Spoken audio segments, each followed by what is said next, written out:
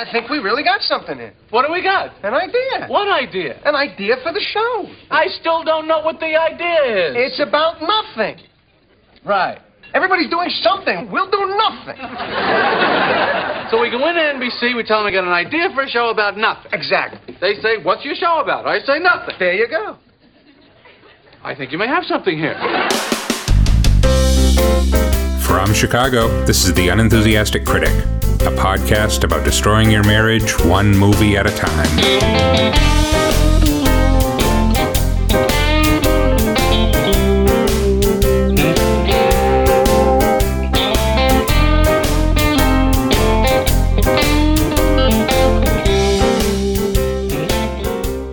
Hello, everyone, and welcome to The Unenthusiastic Critic.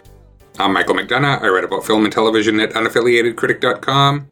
With me today is the kind of girl who doesn't give a shit about what's on the flip side of a record, my lovely wife, Nakea, also known as The Unenthusiastic Critic. Hello. On today's episode, Nakea and I are sitting down for her first viewing of one of the most influential comedies of the 80s, Barry Levinson's Diner from 1982. But Nakea, for reasons that will become obvious, I thought first we would have a little talk about nothing. Nothing. Nothing. You know how usually we talk about something? Yeah. Well, this week we're going to talk about nothing. That's different for us, okay? Is it that different for us? Probably not, actually. No. I feel like you and I spend a lot of our time. I mean, I think there's a difference between nothing and bullshit. I think we bullshit. I don't know that we... What exactly is the difference? I think there's substance to bullshit. Oh, bullshit? You're putting bullshit on a higher plane. I'm putting bullshit on a higher plane than talking nothing. About yeah. Mm-hmm. I don't have an argument here. I feel like both on and off the air, you and I spend a lot of our time talking about nothing. Pretty much. I actually don't think we have our own conversations anymore. We mostly talk in quotes from books or movies or television shows. Or from our previous conversations. Right. So like, I can say something that'll refer back to a conversation we had 12 years ago. Mm-hmm. So we run out of stuff to talk about. Yes, we are, a show on season 10, season 11, and people are like, all right, time to bring on, who is it? Cousin Oliver. Time to bring on Cousin Oliver. So the reason I wanted to talk about nothing is that is really the influence of this movie on film, television, and the culture at large. Barry Levinson had won 3 Emmys on the writing staff of The Carol Burnett Show in the 1970s, and he had worked with Mel Brooks on Silent Movie and High Anxiety, and it was Mel Brooks who heard his stories about growing up in Baltimore and encouraged him to make them into a movie. Mm-hmm. And Levinson has said that his first reaction was, well, I don't know what the hell the movie would be about. But this was the genius of Diner, is that it wasn't really about anything. Mm-hmm. As S.L. Prince writes in Vanity Fair, in a piece I'm going to be quoting from liberally, no movie from the 1980s has proved more influential. Diner has had far more impact on pop culture than the stylistic masterpiece Blade Runner, the indie darling Sex, Lies, and Videotape, or the academic favorites Raging Bull and Blue Velvet. Leave aside the fact that Diner served as the launching pad for the astonishingly durable careers of the cast, which includes Mickey Rourke, Kevin Bacon, Ellen Barkin, Paul Reiser, Steve Guttenberg, Daniel Stern, and Timothy Daley, not to mention Levinson, whose resume includes Rain Man and Bugsy. Diner's groundbreaking evocation of male friendship changed the way men interact, not just in comedies and buddy movies, but in fictional mob settings, in fictional police and fire stations, in commercials, on the radio. In 2009, the New Yorker's TV critic Nancy Franklin, speaking about the TNT series Men of a Certain Age, observed that Levinson should get royalties anytime 2 or more men sit together in a coffee shop. What Franklin really meant, Prince goes on to say, is that more than any other production, Diner invented nothing. Or, to put it in quotes, Levinson invented the concept of nothing that was popularized 8 years later with the premiere of Seinfeld. In Diner, Levinson took the stuff that usually fills time between the car chase, the fiery kiss, the dramatic reveal, the seemingly meaningless banter tossed about by men over drinks, behind the wheel, in front of a cooling plate of French fries, and made it central. And he goes on in this article to make a pretty convincing case about this movie. He quotes all of these people who cite this movie as an influence. Nick Hornby of Fever Pitch and High Fidelity, Judd Apatow, He points to the films of Quentin Tarantino, in which people just talk about the ephemera of pop culture, the sort of banter. Stephen Merchant, co-creator of the British TV series The Office, says he learned from Diner to feature the boring bits, the bits other shows would cut out. Judd Apatow said, anytime I have 4 or more people sitting around a table, I think about Diner. The naturalness and humor that he created, that's the bar I've always tried to reach. So that's what you have to look forward to with this movie this week, is nothing. Sounds riveting. How do you feel about nothing?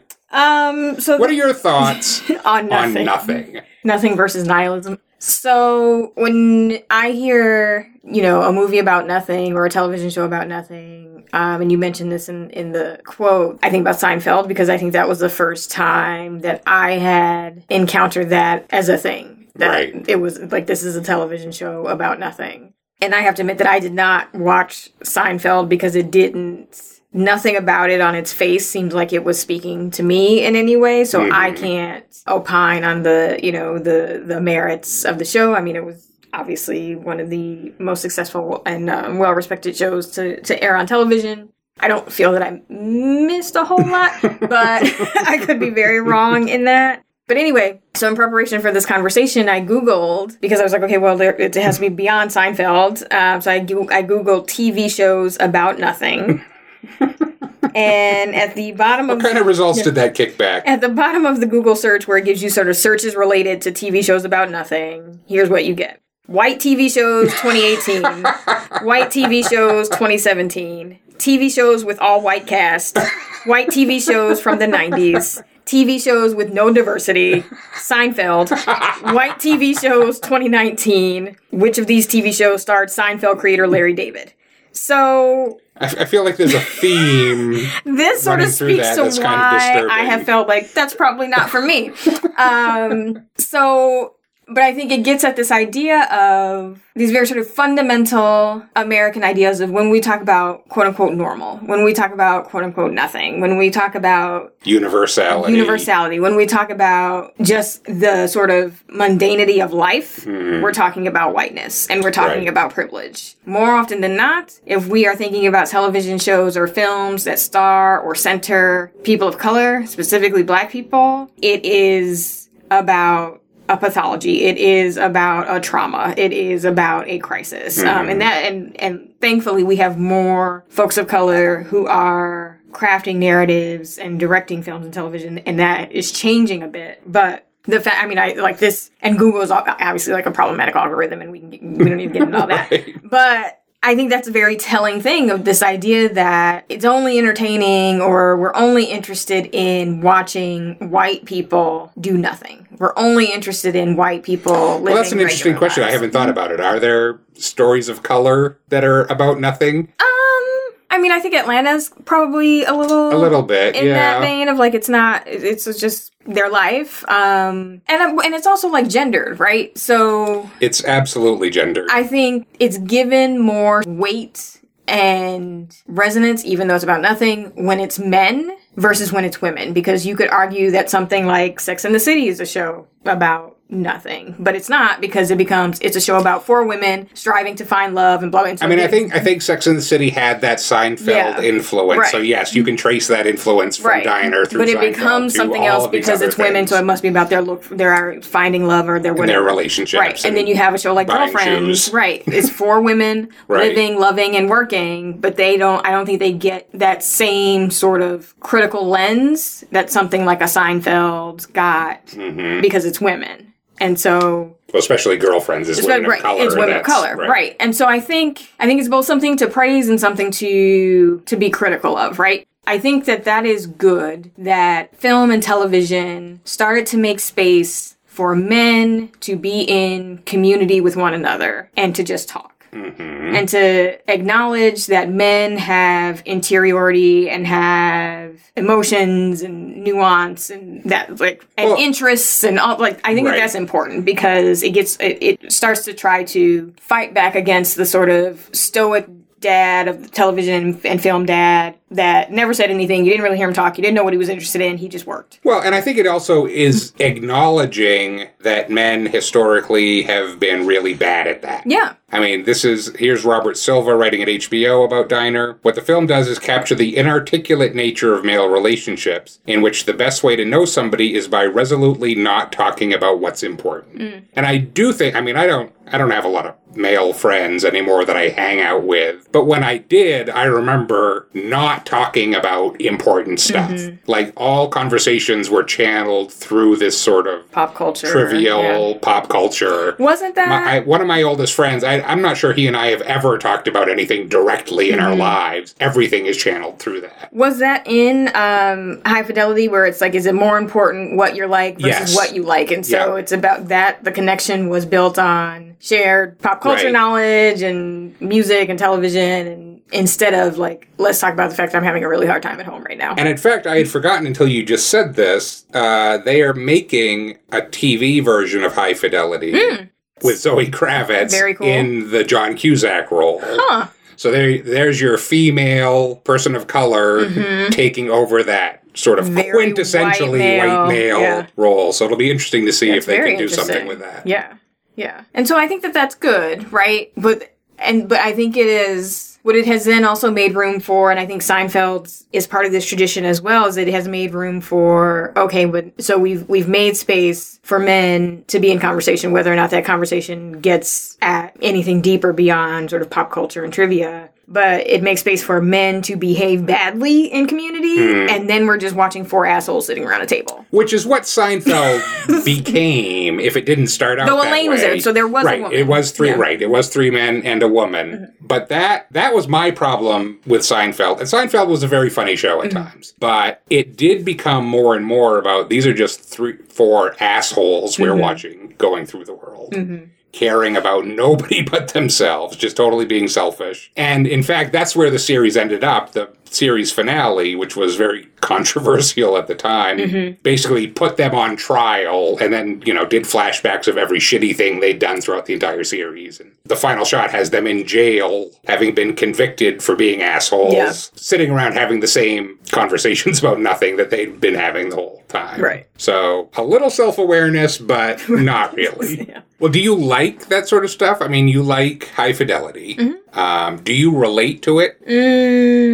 Or is it sort of a, looking through a window at what men are like? Yeah, I don't know that I can say I relate to it. Okay. And I don't, and again, this gets at the sort of the gender dynamics, is like, I don't even look at the relationship among the three sort of main guys and say, oh, that's how me and my friends sort of relate. So when you and your friends do go out and sit around in a diner or restaurant, do you talk about nothing? I mean, aren't we all talking about nothing, really? I just...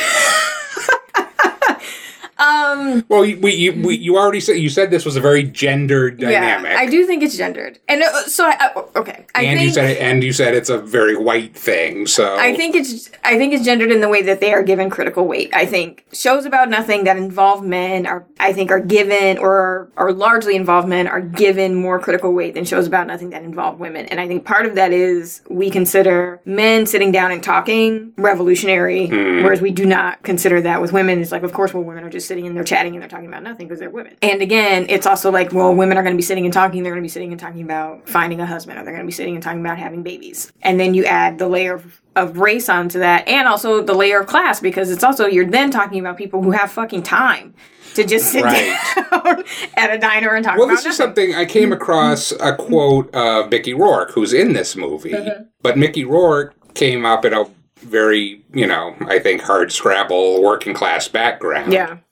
And he said, the whole movie for me was an effort because it wasn't a film I particularly wanted to be in. I didn't get that middle class sort of humor. I never hung out or rolled with guys like what this movie was about. All this shtick and the bantering back and forth, man, I didn't get it at all. Yeah. Well, and it's also the way that it manifests in my life. All of those things are at play, right? So there's the class dynamic of we all have jobs and we all have things going on. So one, we do not see each other every day, and sit down and just chat. every day. Well, that's a sitcom. Like, I don't know anybody who does that. That just doesn't. In my entire life. If we get together once a month, that's a good month. Right. This whole wandering in and out of each other's apartments. It just doesn't happen. Yeah. And so then when we do get together, it's often like info dump. Like, okay, well, what's been going on with you? Give me the update, blah, blah, blah. But we now also have the sort of added venue of technology, right? So we actually are in conversation all the fucking time. It's just happening on text message or messenger or, Instagram messaging or whatever. And that is very much nothing. That is very much sharing shit from Black Twitter or memes or, just cracking jokes and being silly. So the connection is not a substantive exchange, but it is a way to just maintain connection on a day-to-day basis in between those spaces where we don't see each other. Right. So the way that I communicate with my friends, my close friends, just doesn't look like what you tend to see in television and film. And that includes something like Girlfriends. Like, Girlfriends had that dynamic where they were always at Joan's house and sort of just pop, and everybody was hanging out. It's like, that just doesn't. And I think my friends and I have said that out loud before. It's like, we should be, like Girlfriend, like I'll be Joan and everybody comes over and we'll just have drinks and sit. And it's just like, nobody has time. We have jobs. Right?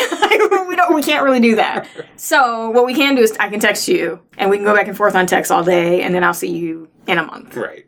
So what do we decide? Is there a value in nothing? I think there's what is the value of nothing?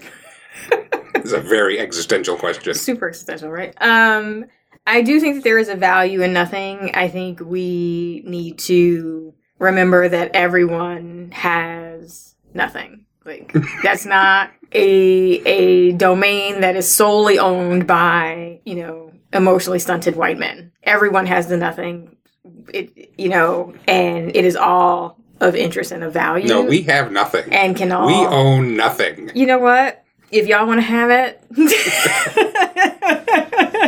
Nothing belongs to us. Yeah, nothing is what you bring to the table. But yeah, I mean, so I think that's my problem, is that it has often been a very narrow experience, or narrow representation of a very particular experience, and has not allowed for the sort of full humanity of other folks. And that's like folks of color, that's trans folks, that's LGBTQ, like it's everything, we all have those relationships where we're just shit talking.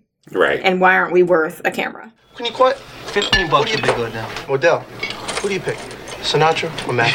Would you just let that die, please? It's important to me. It's annoying me, okay? You've been asking that question to every Mo that walks in here. Okay, well, would you just forget maybe I have something to gain from the answer. Did you ever think of that? Maybe I have something to gain. What does it matter? Let the man speak. Let the man speak. Speak. Presley. Okay, there you go. There's the definitive answer. Sinatra or Mathis, it's Presley. Fine. Okay, there. You got you feel better? I mean, did you learn something there? You've gone like 2 steps below in my book. Okay, let's segue into talking about this movie. So what do you actually know beyond what I've already told you here about Diner? Well, at some point you showed me a clip from the film. This was a few years ago. I don't even remember why or what prompted you sharing it with me, of one of the male characters pretty harshly yelling at a woman for like mixing up his records. We were probably just flipping channels and came across it. I don't remember what it was. So that's what I that is a key scene in the movie. Yes, that's about it.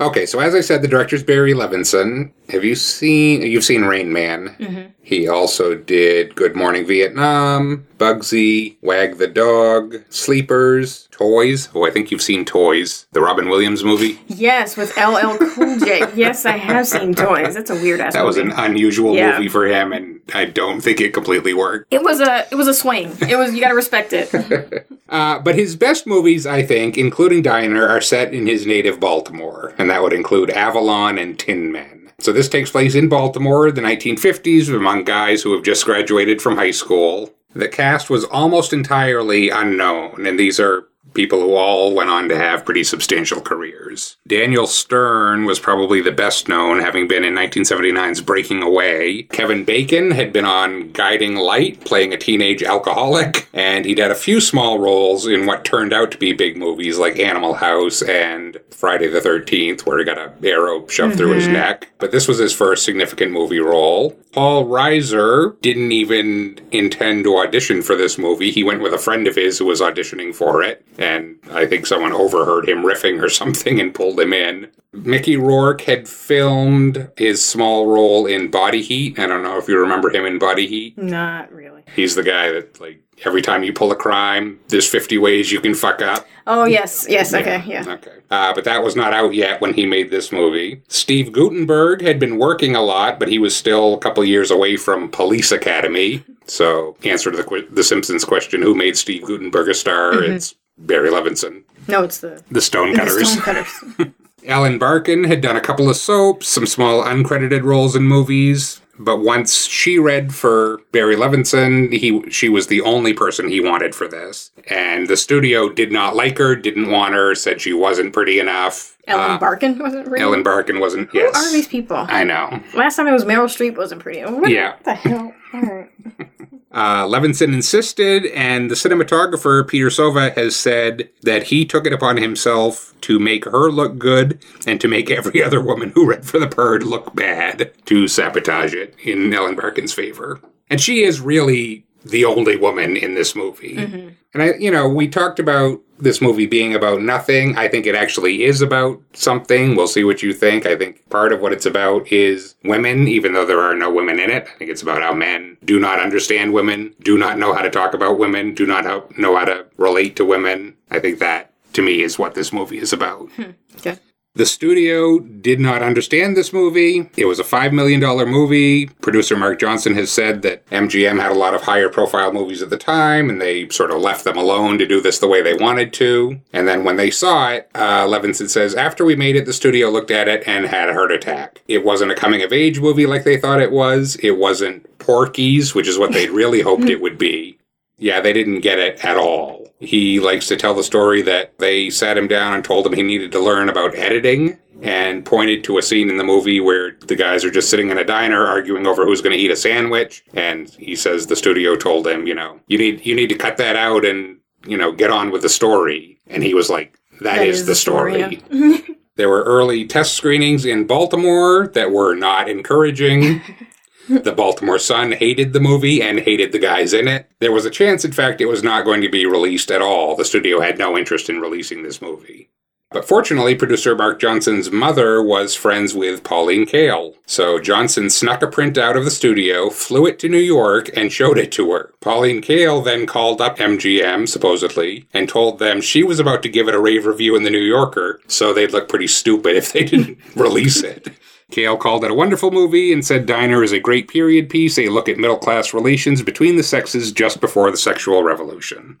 It never did really get released widely nationwide, although it was a critical hit everywhere it was released. Made for $5 million, it ended up making about $15 million. It was nominated for Best Screenplay, which it lost. But this is another, I certainly didn't see this in theaters. I definitely saw it on tape. Mm. And I think that's where its reputation really started to grow.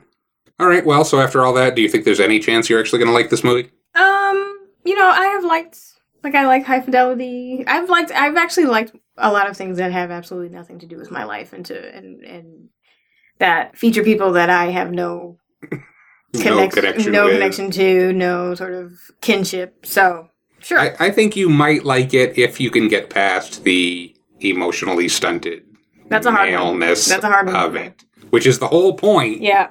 But the point is, I'm now seeing this film at a point in time where that has been a character for decades, and I've lost my patience. You're over it. I've lost my patience with that. So I was remembering when we watched, I think it was Grease we watched. And there's a scene in there where John Travolta's hitting on Olivia Newton-John in the car and does the reach over and put his arm around her thing. And you were going on about how men just don't try that. That's just because it's sad and it doesn't work. Again, we are not. Okay, we're not going to get into this whole we don't understand women thing. What?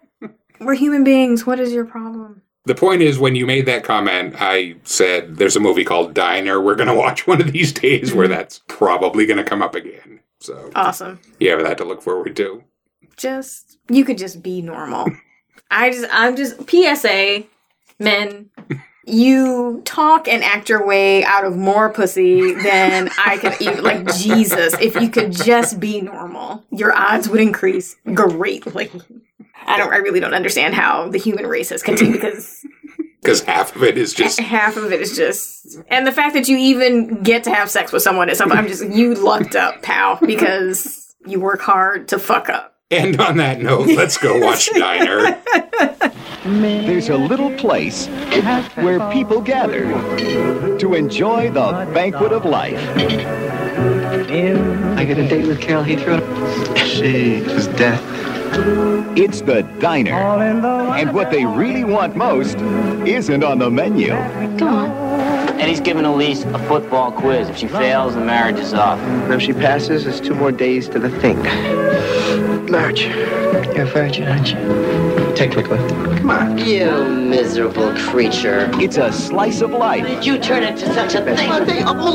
With a touch of spice. Better put that sheep down. And a little love. I was admiring your horse. Were you? A few beers. A few tears. A few great years. You happy with your marriage or what? Beth is terrific and everything, but... Always got the diner. Yeah, we always got the diner. They were sharing good times that soon became old times. My prayer. Flip side, Heaven on Earth, recorded by the Platters for Mercury Records, color of the label Maroon. Nothing could be finer than eating at the diner. He's like a building with feet. Where friends show up, but mostly show off. I'll hit you so hard I'll kill your whole family. You guys really are sick, you know that? That's because you got no sense of humor. It's a place to stop before moving on. Diner. It's open all day and cooking all night.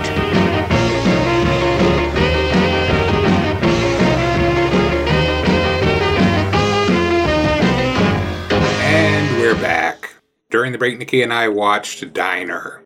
Nakea, you and I ended up unreasonably taking a week off over the holidays, but this was supposed to be our Christmas to New Year's transition movie. Mm-hmm.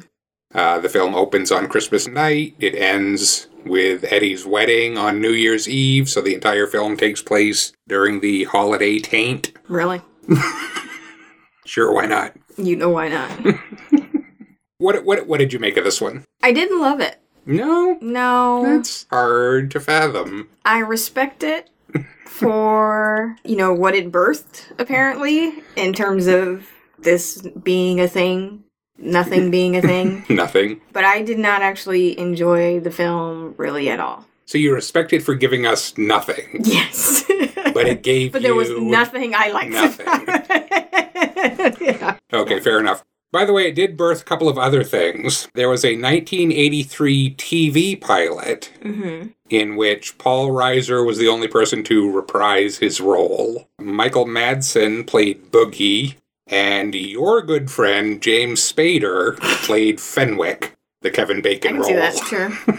Do you think you would have been more into that if it was Spader? No. I think everyone did a good job. I just, I have no need to see that film again. Okay. There is also, and I'm not sure if it's opened or if it's opening, a Broadway musical. Sure, why not? Version with music by Sheryl Crow.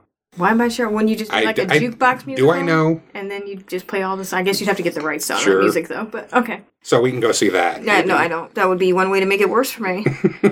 Okay, I don't know that there's really any way to talk about the plot with this movie. There is no plot. Because that's right. Mm-hmm. Let's talk generally about the nothing. Okay. How did the nothing work for you? This is a very existential conversation. How did the nothing work for me? How did you experience nothing? I was not able to connect with any of the nothing, and most of the nothing I found annoying, which I knew going in when we had our sort of pre-conversation. I do try to kind of warn you sort of what to expect from these things. And I knew that my patience for the stunted man, particularly the stunted white man, was like limited. to 0. So part of it is I need to admit that I'm just not in the place where I would enjoy this. It would be very unlikely for me to enjoy this film anyway. So that is a bias that I am admitting to, and it pretty much confirmed my notions going in. I had 0 patience for any of these characters. And I didn't even find them particularly interesting. Kevin Bacon's character was slightly interesting. See, I would have thought that would be the one you'd have the least patience for. The whole, like, trust fund kid that's fucking up is, like, tired. So, yes, there was a limit to it. But at least there was, like, some energy there. There was this underlying energy. And I think that's let's talk about the individual... Well, we'll talk about the individual characters later. We'll kind of go through them. But the diner scene you didn't enjoy... Because if you don't enjoy that, I think... then this movie's a slog. I mean, I get it, and I see, and again, it is a model that has been replicated in many films and television moving forward. Right. So and it actually was kind of revolutionary. Yeah. Apart from Robert Altman, not a lot of people were doing the sort of overlapping dialogue. So even just from a technical standpoint, having every character mic'd at the same time and having their voices overlapping like that, and you almost have to decide which conversation you're listening to. Yeah. That kind of thing was very unusual. Yeah. I think of all of them, I liked the dynamic in the diner between, I don't know, I'm not going to remember their names. Paul Reiser and Gutenberg. Yes, and they're sort of back and forth of just like, just ask for the thing that you want to ask for. Where's that roast beef? Don't ask me this anymore, Modell. Yes. You gonna finish that? Yeah, I'm gonna finish it.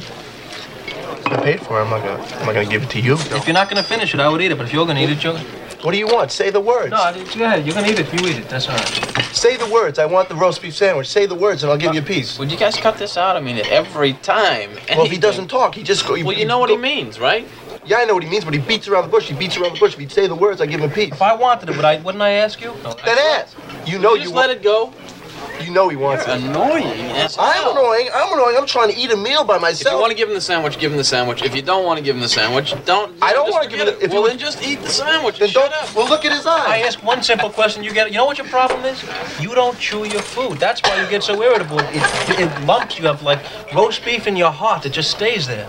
Paul Reiser, that is, we can get rid of his character right now because he has no story of any kind. No. That's his only role is to sit there and be that guy. Yeah. But he's very good at it. He's very good at it. And I did enjoy their sort of interaction. And the guys, there have been a couple of, interviews and oral histories, and there's a video on YouTube you can watch about the making of this. And they all talk about how that was, you get competitive because everybody's sort of riffing and improvising and stuff, and that nobody could keep up with Paul Reiser. Yeah. And like Kevin Bacon says, I was bad at it. I was not the guy that could do that.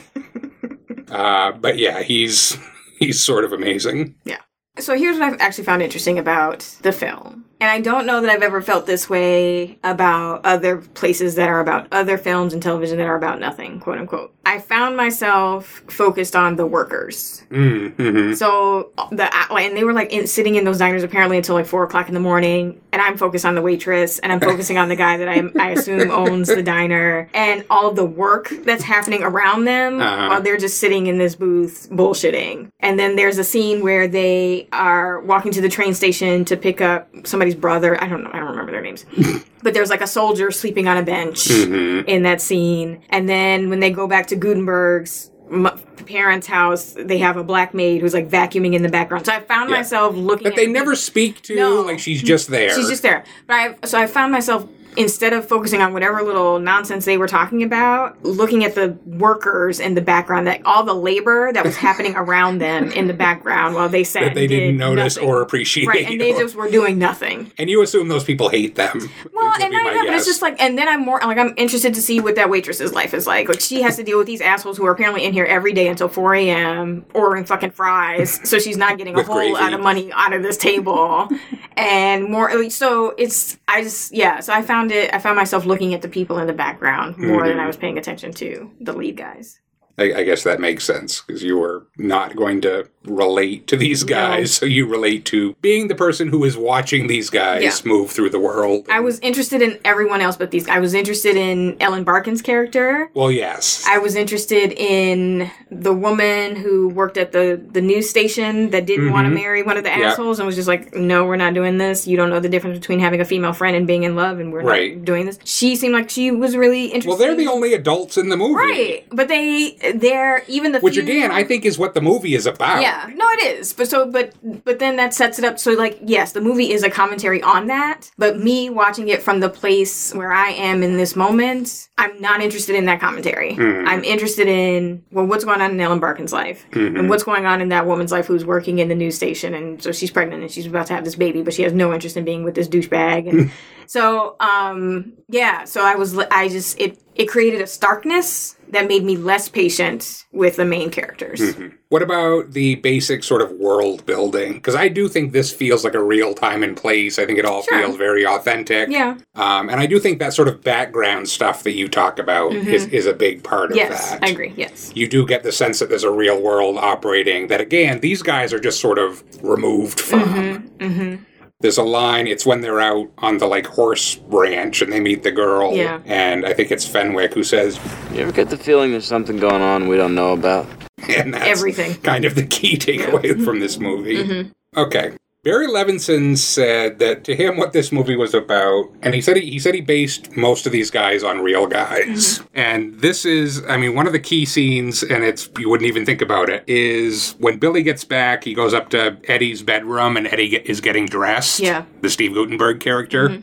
And this is what Levinson said. He said, "My cousin Eddie loved fried bologna sandwiches, slept until 2:30 in the afternoon, and when he got out of bed, he would just slip on his pants and pull on last night's shirt, which he'd never even bothered to unbutton. His tie was still knotted from the night before, and he would slip that on too. He always wore a shirt and tie because he felt that was the uniform of adulthood. He looked like a dignified young man, but people didn't realize that the clothes had been picked up right off the floor." And this is Roger Ebert in his review said, "They are growing up painfully and awkwardly at an age when they are supposed to have already grown up. Adolescence lasts longer for some people than society quite imagines." And that's what it is. These guys are pretending to be adults. Yeah. And they're nowhere near being adults. No, yeah, I mean, they are definitely wearing the uniform, but shirking all of the responsibility that comes along with it, including dating women who are like 12 or 11, whatever that Not that was. young, but yeah, high school. And fucking off at school, fucking off at their jobs, and just so, and betting on really just gross and immature pranks and things. So, like, yeah, they have no interest in actually, and clinging desperately to each other. Yeah. To the point where it's a little bit pathetic, and you just want to sort of say, would you guys just make out already and leave the rest of everybody else alone? Like, just be together. And get a house and just... It's weird how you always end up with that. Because it's like... It seems that that's what you want. Kaniki and what's his name from Greece. You said that just go be together. Have a wonderful life and don't poison the people around you. All right, let's kind of talk about these guys one by one. Which one would you like to talk about first? None of them. If you're doing marry, fuck, kill with this group of guys, what's your... Kill all. It's not an option. Kill all of them. Come on. Kill all of them. Number one, none of them are good in bed. None of them. Not even Boogie? Which one is that? Mickey Rourke. The one who put his dick in a popcorn box? Really? You think he's really hot in the sheets, do you? He comes in 5 seconds. No. Mary, no. So, kill is the only option we have left. That's it. Kill. Okay. So let's start with Mickey Rourke's character, Boogie, sure. Who in some ways seems like more of a grown-up than the other guys. He looks older. He pretends he plays a little more self-possessed and confident. It's a facade, but sure.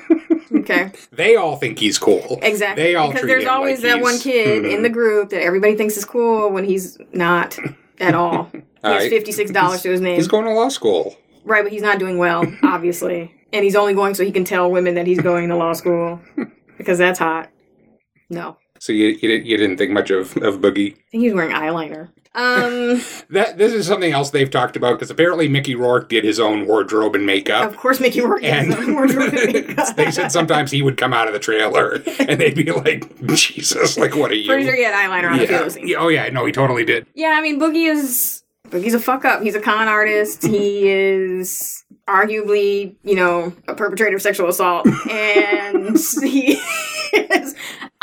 he's the like fake adult dude that's like not. You remember that the older character in that movie you like with Phoebe Cates? Fast Times at Ridgemont High? Yes, the one that fucks what's her name? the ticket scalper guy you're talking terrible. about? Yes, yeah, that's him. Like everybody thinks he's cool. He's not cool. He's actually very sad, and he's gonna live a very sad life. That's how I feel about Boogie. Where the fuck did he get the horse from? Did he just steal one of her horses? Yeah, I have no idea. And all of a sudden he just knows how to ride a horse? I didn't care for him at all. He is the only person in the movie, I think, that we actually see have a real conversation with women. After he tries to con that woman into pretending to be someone. I was thinking more about, well, I guess, yeah, in both yes. circumstances. Yeah. Beth and Carol Heathrow. Mm-hmm. No. Any man that can, with a straight face, say, I accidentally popped my dick in a popcorn box. I don't know. It's just that the pain was killing me, It was to stop the pain, it was digging in the side of my leg. So what I did was, I opened my fly to loosen everything up, just to give it a little air. And, it worked. Everything settled down, and then I got, caught back up in the picture. And then, that's when Sandra got her leg caught on the bush, and she lifted up her dress. It just popped right up, and it went through the bottom of the popcorn box. And with the force of it, just opened up the flap.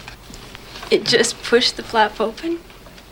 It's Ripley's, I'm telling you. It just pushed the flap right open, and I couldn't move the box. You would have seen it. That's true. Totally plausible. Just because it was so... Totally could happen. My dick was so hard, and it was just, you don't understand the pain. But just, you're a trash-ass human being. This is the scene I was talking about before. Yes. Trash. So, no, I did not enjoy Mickey Rourke. She fell for it, though. Which is, the women in this movie... Is this all that's there in Baltimore in the 50s? These are the only gentlemen you have to pick from? No, there's better. She was stunning. There's better. You can do better than somebody who tricks you into touching their dick in a popcorn box. That's fucking assault. You're disgusting. He's got a little gambling problem too. More than a little, very serious gambling problem, and he has no money. It's a bad combination. And so he makes bets on his dick in order to make money to pay off his gambling debts. And then bets that require sleeping with his friend's wife while she's pretending to be the girl who touched his dick in a popcorn box. But he gets a, crisis conscience. He does. He gets a little moment of redemption there. But it's where he calls it off at the last minute. A little too late. Because that was a horribly shitty thing to do. It doesn't make you a good person that you realize at the very last minute that it was a shitty thing to do. Okay, which one of these fine, upstanding young gentlemen would you like to talk about next? No, talk about Fenwick? Because I don't care. And then you're going to have to tell me who that person is. Which one is that? Kevin Bacon. Okay. The drunk. Yeah. He's obviously... You can't call him a drunk just because he's drunk in every scene in the movie, including at 9 o'clock in the morning. Then what makes a drunk? Please to tell me what makes a drunk. Yeah, Fenwick is... We first meet Fenwick. He's in the basement of the high school punching out windows. Because it's a smile. He says everything's a smile. And this is after he sold his date for $5. His 11th grade date. And I keep feeling like she's 12. But okay. And here's, just side note here. Here's one of the things, again, Mickey Rourke acts like he's a better person throughout this movie, and he's not. No. He's probably worse than any. Because they're talking about the 11th grader, and he seems to be chastising him for dating an 11th grader. But he knows her boobs are fake. And then he knows that her boobs are fake by personal knowledge, he says. No. Again, why I'm saying he's not the cool one. He's disgusting. Yes, so Kevin Bacon is dealing with some demons, apparently. He is the poor... He's a poor rich kid. He's a poor rich kid who's just had such a hard time. He's got a trust fund, but it's not very big. $100 a month trust fund in his little red convertible that he crashes because it's a joke. Yeah, so he's either going to be dead or working in somebody's law firm at some point. One or the other. Which would you bet on? Law firm doing cocaine. That sounds about right. Yeah.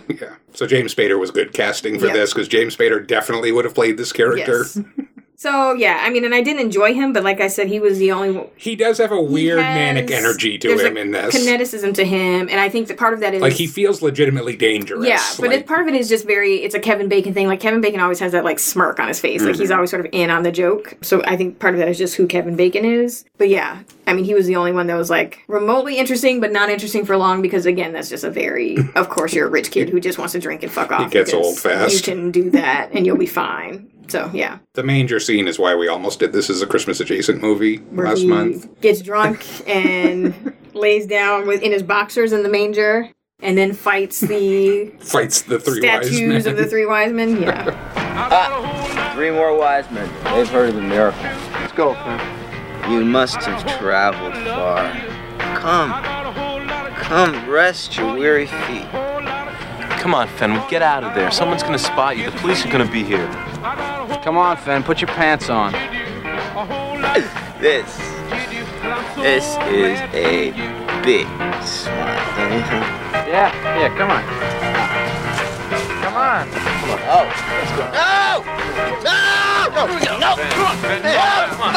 Hey, Eddie, get his arms. Get him by the... Hey, Billy, grab him. I got him. Hold on. Get him. Fenwick, put the damn sheep down. I want to put the sheep down. Stop screwing around, Fenwick. Look, put the sheep down. We'll pick up the 3 wise men and we'll get out of here. It's a proud moment for his family, I'm sure. Future senator. But everyone's very protective of him. They all, look out for him and take care of him and get him out of the manger. They know that he's going to die. He's going to kill himself or somebody's going to kill him. That's one of those people that you got to keep an eye on because they're a hair away from total disaster. Okay. And then we have, this to me is the weak portion of the movie is Billy, which is the Tim Daly character. Which one is that? That's... the one with the pregnant girlfriend. Yeah. That's a weird It feels like another movie, that whole... Yeah, so And maybe that's the point. Maybe he's, like, the only one who's... Because he's the one who got out. He went to college. Yeah. And so he kind of moves in a sort of different world than the rest of them. He does, but there is an energy to him that's, like, a little bit weird. Because when he first came into the film, I had that read too of like, okay, this is the guy that sort of quote unquote grew up. Like he went to school and he's trying to be responsible. In traditional structure, like he would be the audience surrogate character, right? He's looking at everything and being like, this is ludicrous. Right. You guys need to grow up. But he's obviously emotionally immature as well. Has sort of swung the other way where he can't tell female friendship from love. Now, on the plus side, he has a female friend, which is more than anybody else in this movie does. But he doesn't understand that you can just have a female friend. Right. Like, she doesn't have to then become a lover. Right. She can just be a female friend. So there's either you don't have female friends and you only see them as sexual objects, or, they can't stay friends, they must become partner. This is Catherine Dowling's Barbara, who, as we said, like, she is one of the only adult people of this age in the movie. She's got a job she cares about. She works at this television station. She's ambitious. She's like, you cannot imagine her hanging out with any of the other characters in this movie. No. Well, especially him, because he seems like a little too punch happy. And that was like the weird energy behind him. Like, why is he so quick to violence? So, yeah. He's apparently he got beat up by a baseball team in like 20 years ago, and he's carrying it around and just he's walking around punching them people as he finds them. It's just really, dude. Well, it was the 11th grade. No, it was the 10th grade. That's right. Billy was playing ball against one of the high school fraternities. I think they were alt. So Billy comes slide into second base to break up the double play, and the second baseman thought that Billy was trying to hurt him. So he jumped on Billy. So Billy punched the guy. And then the whole Ulp team jumped on Billy. They beat the crap out of him. And he's been waiting for them after all these years. Well, he swore he'd get them. It was forever ago, sweetie. So Braxton makes it 8. Or 7. No, it's 8. That's right. There's one guy left. So, what's his name? Billy. And Gutenberg. Eddie. Are sitting in a sad strip club. It is a pretty sad strip club. And Billy is not liking the tempo of the music because he is having a little manic moment and has this really sort of like, he has such a weird, dangerous energy to him. And it's such an odd character. But he goes up to the piano and basically just takes over from the club musicians and is just allowed to do this and totally interrupts this woman up there trying to dance and do her fucking job. So, yeah, it was, again, it's just this sort of moment of like, there were people doing their jobs and they just sort of inserted and interrupted. That was the scene where I actually felt what you were talking about like the background characters are more interesting. Yeah. Like, I started thinking about, because the band was like two guys who were just sitting there playing, and obviously they've been doing this a long time, and they're playing music for sad strippers. Yes. Like, those guys have more interesting stories to tell than this kid who's jumping up on stage, taking over. Yeah. Yeah. And they actually go out with a stripper for coffee afterwards. She says it's the best night she's had, so, I mean, if she had a good time, that's great. But, yeah. I just saw 2 dudes fucking up somebody else's work. That scene is also so good because they're in that strip club. They're not watching the stripper. They're being loud and obnoxious. They're talking about, it's such a weird parody of adulthood because they're sitting there's a stripper on stage. They're not paying any attention to her. They're talking about when they were in high school. The first time they felt someone up. And when they couldn't get girls. It's like, that's way more fun than actually looking at the woman in front of them taking their clothes off. Yes. You remember Coppin' a Feel? How could I forget? Boogie was the first. Said it was great. So, when I took out Ruth Ray, figured I had to do it. Ruth Ray, 8th grade. Right? Sat on the couch of her club cellar for hours, trying to figure out a way to put my arm around her. Finally, I learned the move. You know the move? Yo, put my arm around his shoulder. Then, oh man, was I young. Then came the big task of getting my hand down toward the breast. By the time I got the nerve to move down, I realized my arm was asleep. No. Yeah. So I figured out, there wasn't time enough to take it away, get the feeling again, start over. Had to be in by 11. Time was running out. The breast was moved toward with my arm asleep. My first Coppin' a Feel was like this. That doesn't count. That doesn't even count. Then I see the guys. Like, so you were there. I saw the guys say, did you Coppin' a Feel? I said, yeah. The guys said, how was it? I said, great. Now, wait a second. You mean to tell me that you never copped a feel from Ruth Ray? No. You lied to me? I'd have killed you. Because women are always better in the ideal or the abstract than they are in reality. Right. Which I think brings us naturally to Shreve, who is the Daniel Stern character, the only one who's married. Oh, okay, yeah. Let's talk about Shreve. What the fuck is there to talk about? He's a dick. He does not deserve Ellen Barkin. No one deserves Ellen Barkin. I would have broken every single fucking record in that house. Put it back together, you piece of shit.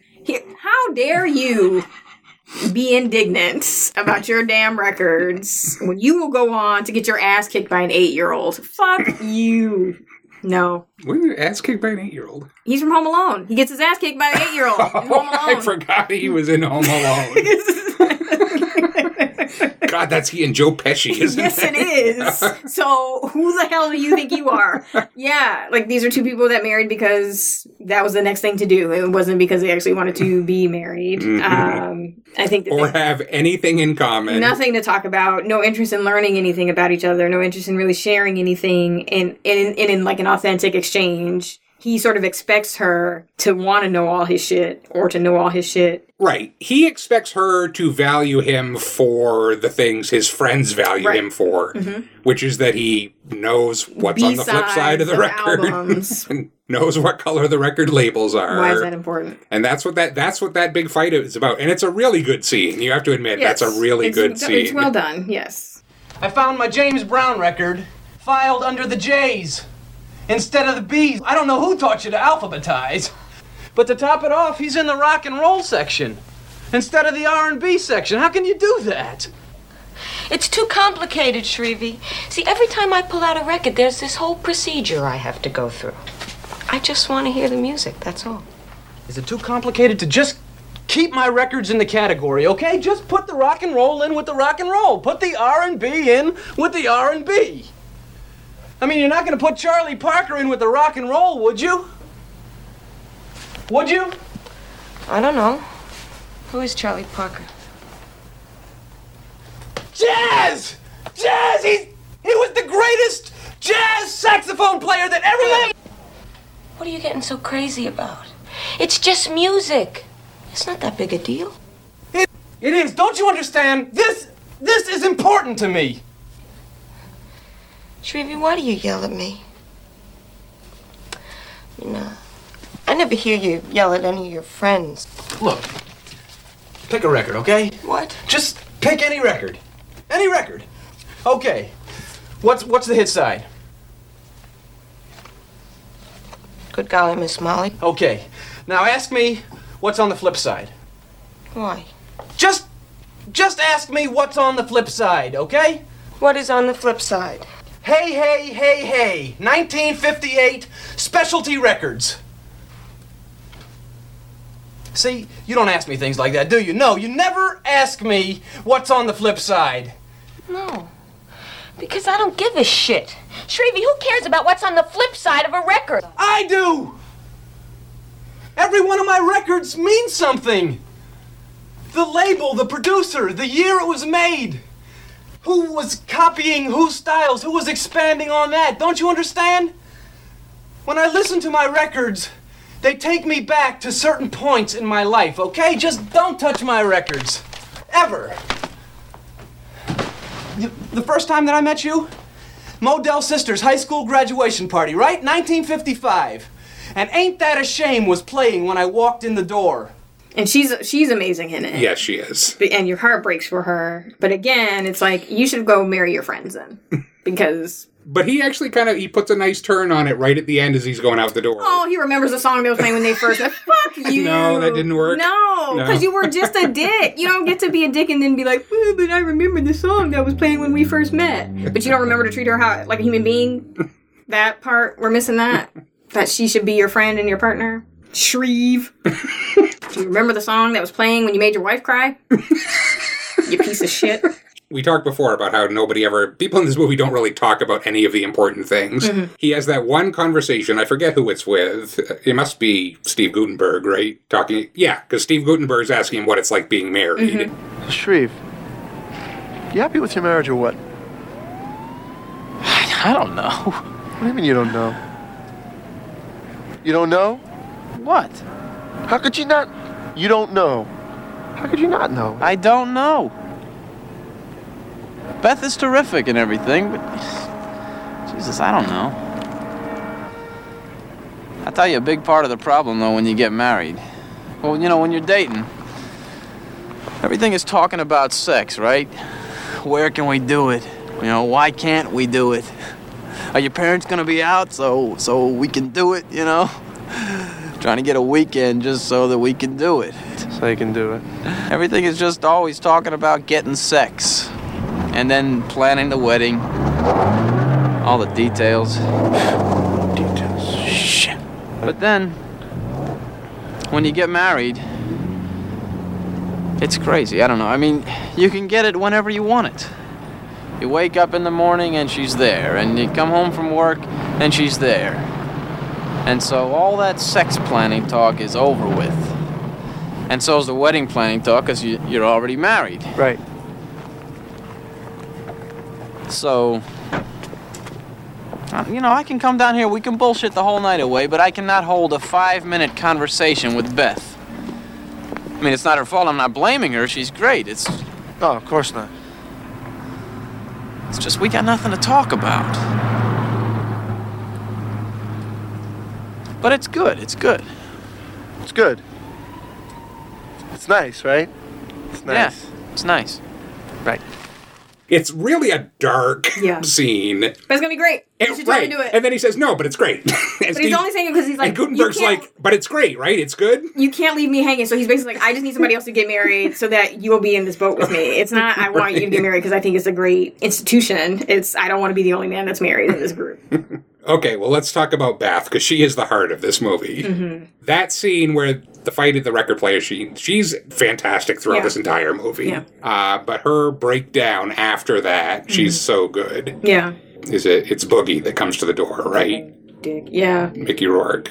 What's wrong? Yeah, and so she basically sort of crumbles in his arms and is very sort of self-loathing in that moment, and just like, what I did something wrong, and I don't know what I did, but I did something wrong. And it really, she's heartbreaking, and he takes full advantage of that moment, like the gross person that he is. And then they have Well, that's the double edge of that, too, because he is being nice to her, and he is telling her what she needs to hear, but he's also totally manipulating her. It's predatory, and no, because it's like he's being nice because he only knows how to be nice if it's to an end, and the end is to manipulate her into sleeping with him, eventually. Because she goes to the salon that he works at the next day or whatever day it is, and he basically just puts the moves on her without any pause, and he's just like, she's having... Because she's this raw, emotional nerve. And, like, really questioning herself, like, am I still pretty? Bug, when we were dating, did you care for me?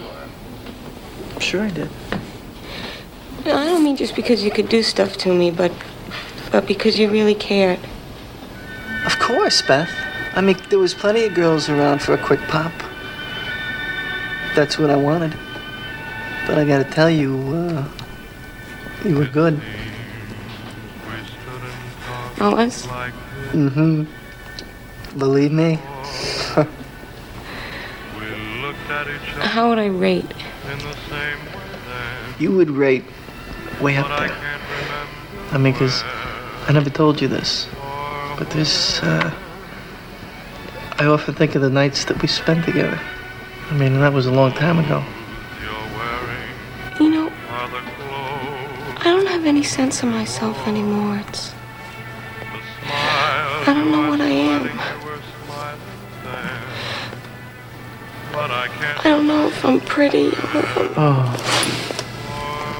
Look. I have no sense of me anymore. And that, I mean, looking at the sexual relations and the gender relations here, it's like, it's the other side of who the men are, is that the women were, it was all about their desirability as sexual objects to land a husband. And then once they land a husband, it's like, I don't know who I am anymore. Yeah. Am I still pretty? That's all she wants to know. Am I still hot? How did I rank in bed? Like, that's her entire identity. Yeah. Yeah, no, it's heartbreaking. And she's the only wife in the group. She's the only one that's ever out with them. She's always... But not really, because they're always leaving her out of the conversation. Right. And she's always asking questions. They don't even listen to her, answer her questions. She's always walking a couple of paces behind them. So your advice to her would be... Divorce. Immediately. Like, it's not even a question. I don't see any redeeming quality in Shrevey. And his piece of shit friends. So do you blame her for planning to sleep with Boogie? No, I mean, she was in a raw place, and she needed validation, and she has basically been programmed to feel that her only validation is through her body and the sort of, and her sexuality, so I could see how she got there. And again, like, I don't have any... I wouldn't feel bad for Shrevey if she cheated on it, because I don't give a shit about Shrevey. So, but, sure, morally she probably should have gone there, but whatever. It's Shrevey. Fuck them. I would hope that she would just cheat with someone better than Popcorn Dick, because it's just... We'd have to introduce a new character then, because there really isn't. Bagel. She can go sleep with Bagel. He seems to be the guy in the bar the guy in the diner that pays off Boogie's tab. He seems to be the only nice guy with a job in the movie. Sure, why not? Sleep with the kid who, only quotes the one movie through the whole film. Sweet Smell of Success. Which is on our list, by the way. We're going to be watching that movie. Else. The dialogue in that movie is worth quoting endlessly. How you doing, Myth? JJ, it's one thing to wear your dog collar, but when it turns into a noose, I'd rather have my freedom. A man in jail's always for freedom. Except if you'll excuse me, JJ, I'm not in jail. You're blind, Mr. Magoo. This is the crossroads for me. I won't get Kello. Not for a lifetime passed at the polo grounds. Not if you serve me Cleopatra on a plate. And that is why you put your hands on me. JJ, please. Susie tried to throw herself off. It's Meth's favorite movie. Sweet Smell of Success. You memorized the whole movie? These younger guys, I tell you, crazier than we were. But that is such a funny character. All right, who haven't we talked? Oh, we haven't talked about Gutenberg. Fuck him. How? The most childlike of all of these these dudes are like, you are banking a lot on the fact that women want to be with you because you are going to test your fiance on football trivia before you commit to marrying her. Who do you think have you looked at yourself? Do you see your life? Are you asking your mama to make you a bologna sandwich? Do you think you're a catch? You took all of 2 seconds to brush your teeth after you put on clothes off the floor. The entitlement is astounding. You put in 0 effort to be a person, and you're going to test her? No, absolutely. And the fucking cult, like, no. So, is it worse because it's the cult somehow? So I just... his entire essence disgusts me, and I... And then we find out late in the movie that he's a fucking virgin. You know why he's a virgin? Because he's a piece of shit. That's the most truthful moment in the film. Of course your dick is dry because you're trash. All the women that have not slept with you to date were right. They were correct in that choice. And you have the audacity to give somebody a test. No. Nope. Okay, what was the longest run from scrimmage by a rookie in his first game? Alan Amici. Hey, we heard that in here. I'm disqualifying this question. I knew that. 79-yard run, opening day. That's good, Shreve. You blew that one. Oh, I'm sorry. I got excited. It's one of the few questions that I knew. Sorry, Elise. How many more? I don't know. I lost count. Elise's mother's on the phone. How's she doing? The guys think it could go either way. Either way. Okay. And I love the fact that we never see her. No. His fiance. At the wedding, we don't see her. We see the back of her. Because she doesn't matter. No, she doesn't. She doesn't exist. She's an idea. She is a thing. This poor girl who studied everything there is to know about football. Wasn't even worth a cameo. No. Because again, he should just go fuck his friends. That's what you should do. Do you want to pair these guys off with each other? How would you set up these? Obviously, because there's 6 of them, so they pair off. Gutenberg and Reiser. Those are 2 people. Yeah, they are sort of a married couple. That would be together for 90 years. They would be together forever. What I love about that dynamic is Reiser is totally manipulative and needling him and stealing his food and mooching from him. The guys in the group all blame Gutenberg. Every time Gutenberg protests that, they're like, what are you giving him a hard time for? Just give him the sandwich.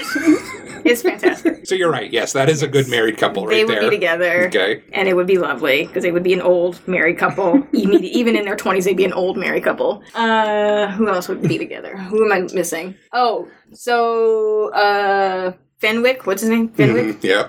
I got it. All right. Fenwick and... You know what? Because I hate Shrevey, I would give Fenwick to Shrevey. I don't think they'd be good together. And that's fine, because Shrevey deserves a terrible life, and so you get the drunk. Take care of the drunk. No, because that leaves Boogie and Billy. That's not a good pairing. That would be interesting, though. Okay, you just got a little gleam in your eye there that seemed because I think they would just, like, of fight. A sexual nature. No, I just think they would fight. So, yeah, that's how that would go. Okay.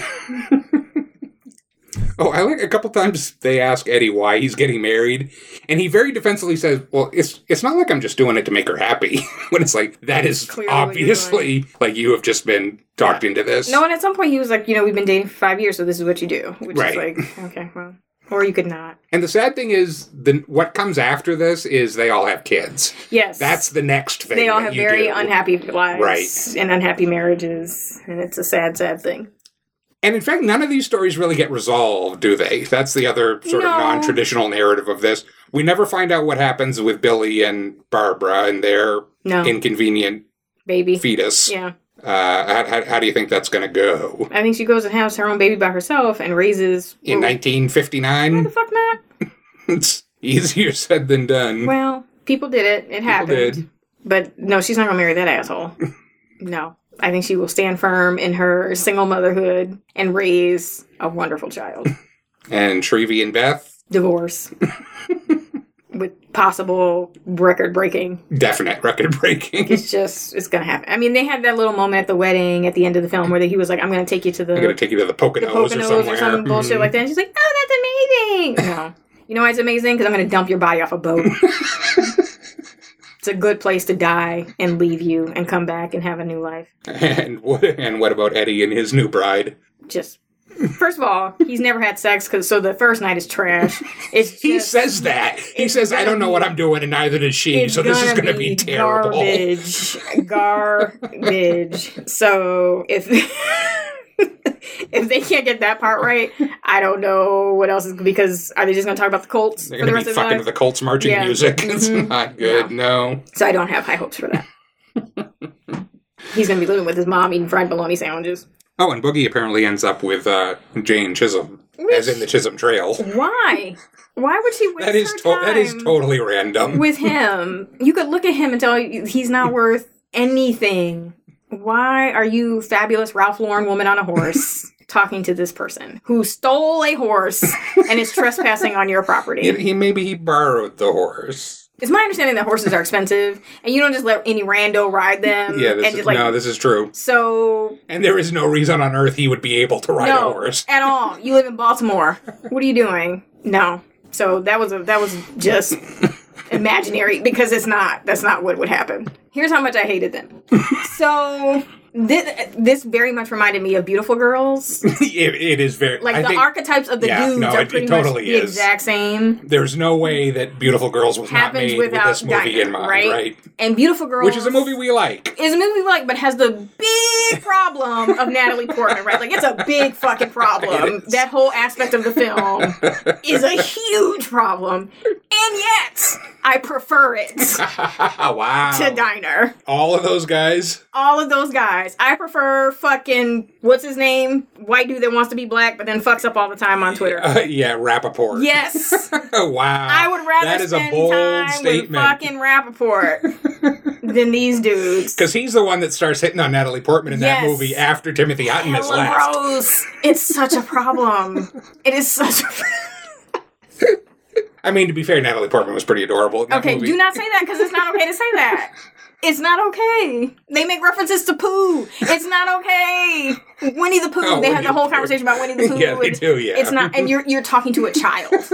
It's inappropriate. So that's how I feel about this film. I'm more Beautiful Girls than I am Diner. Even given. I hadn't thought of that, but that almost is a remake of Diner. Yes, it really is. Yes. And instead of them playing the music in the sad strip club, he's playing Sweet Caroline in the bar with Uma Thurman and the whole thing. So, yeah. No. And the sad part is, because that shows you, those dudes are what? Supposed to be in their like 30s, 40s? Which dudes? Beautiful Girls. Maybe 30. 30s? Yeah. They have not gotten better. No, we don't. So that's the other thing. No, we don't ever get better. There's no point where they get better. They're still hitting on Natalie Portman. They're still revenge shoveling snow to their fucking ex's door. Like, they're still incapable of interacting as a human being. I don't know what the fuck's wrong with y'all. I don't know. It has to be like genetic or cellular.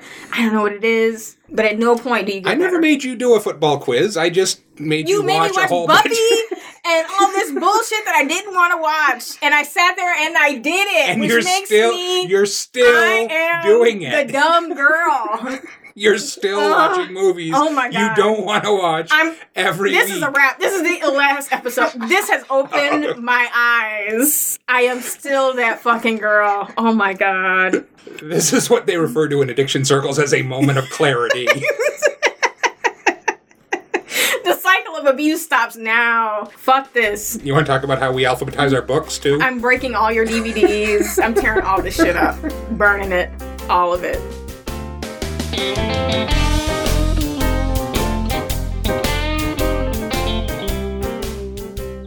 That's our show. We want to thank you for listening, and assuming Nakea actually comes back this time, we hope you'll join us again for the next episode of The Unenthusiastic Critic.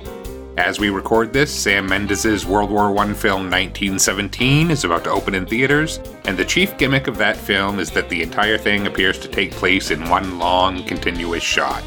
And that gives us the thin excuse to sit down on our next episode and watch the first major motion picture to attempt this trick, Alfred Hitchcock's Rope from 1948. In the meantime, you can find us on the web at unaffiliatedcritic.com, follow us on Twitter at FreeRangeCritic, and subscribe to the show on Apple Podcasts or your favorite app. In any of these places, we encourage you to leave a comment on the show or suggest a film Nakea desperately needs to see to make her life complete.